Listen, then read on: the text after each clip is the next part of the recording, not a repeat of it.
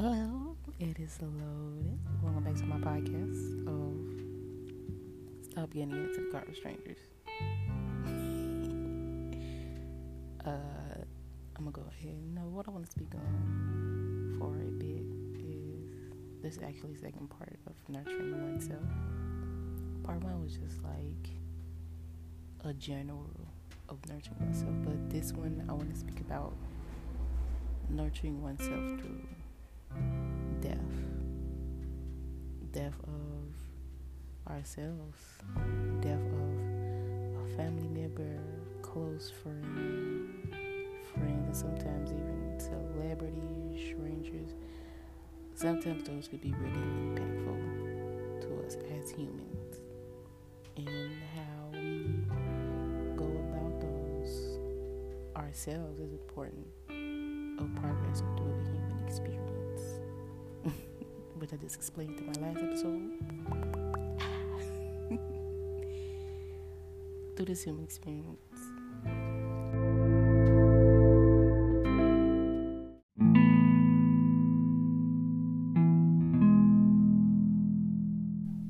Through the human experience, we have a negative connotation towards death and what it really is. Death has this sense of sadness around it, as if death doesn't mean that there are many things that are to be reborn from it. Death is rebirth.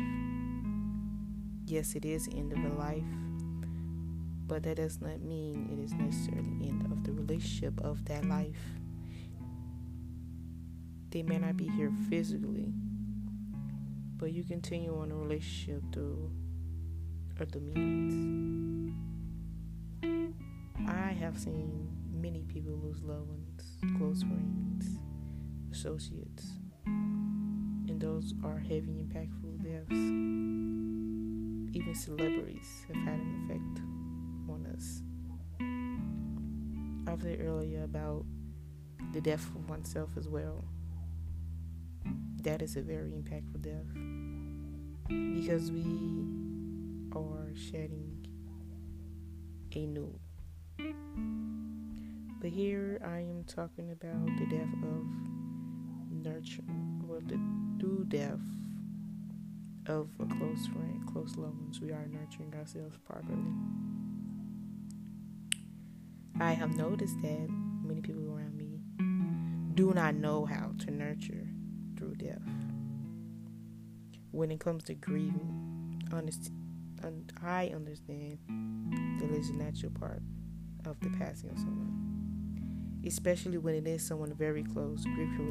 Grief can really take a toll onto someone, leaving them wanting to isolate themselves, as well as a sense of vulnerability, not wanting to interact, not wanting to do routines, no more activities, and can lead to one having a feeling of emptiness, like a part of them is no longer here. I feel like finding little things that can ground you can aid in the process of grief. Take daily walks. I would say maybe your park, beach.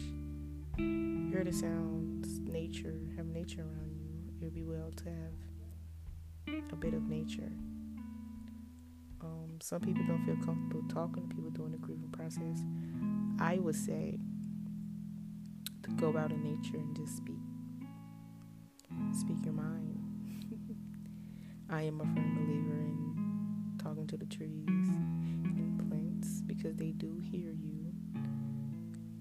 They may not speak back in the way you want to. They may not speak back at all, but they do hear you, and it will give you a sense of I was listened to. Journaling can help as well. Some people feel like journaling is, how do I say, not necessary. They feel like journaling is useless, when actually journaling can help so much, especially during grieving. It can help put down your thoughts, feelings, anger, anything that you may be going through during the process. It can help so much. Meditation can be a huge help, especially on the heart. Focusing the energy on the heart can really help elevate that. Being mindful of things you eat during the grieving process, it is better to really ingest lots of fruits, vegetables, keep sugar to low, eating things that won't push you even more into grief, because what you eat do have an impact, especially during that time. Have compassion and kindness, patience with yourself. We all grieve in different ways, and we all process in different ways. Having that compassion, kindness, and patience does aid you. I know that sometimes whenever I would see someone cry over a passing of a student or a friend, and it's been about I say it'd be like weeks later, months later, and I'm just like, why are you still crying? But at the time I did not understand that it's just the grief of not having that person anymore. And that's on to me to have compassion and kindness and patience and have understanding of where that person is coming from when it comes to grief. And you should have that for yourself as well, especially understanding. Another thing is do activities that feel deeply nurturing. I would say some deeply nurturing things is like playing your favorite game from when you were younger, laughter, going out, listening to your favorite music, reading a book, being creative. This one I feel is very, very important. Buy yourself flowers. I've been meaning to buy myself some flowers lately, but I'm always forgetting. I feel like buying flowers would be a really good thing, especially do it like if you're a very forgetful person, buy the flowers, get them sent like a week later, like a couple of days later, forgetting you bought them in the first place. Boom, they pop out at your house. Oh wait, who got me these flowers? You look at the tag, it's you over there smiling like, look at me. I'm out here doing myself well. Out here doing myself well. Some other things.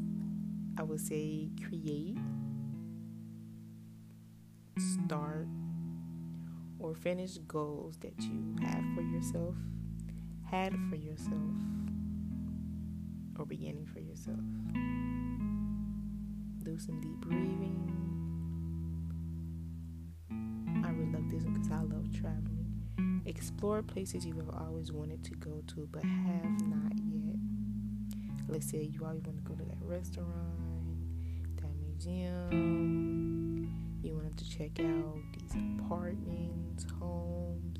You never been to that beach.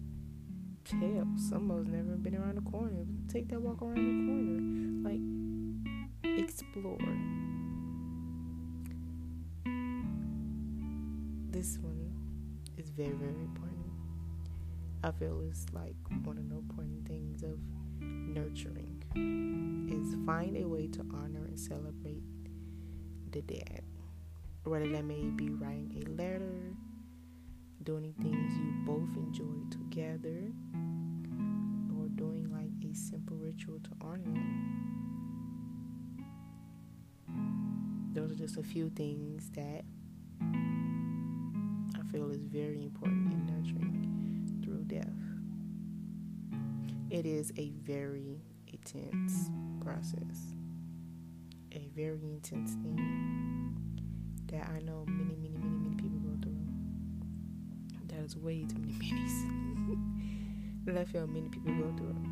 And I just feel like it was some things needed to be had, to be said through this process. And thank you for listening.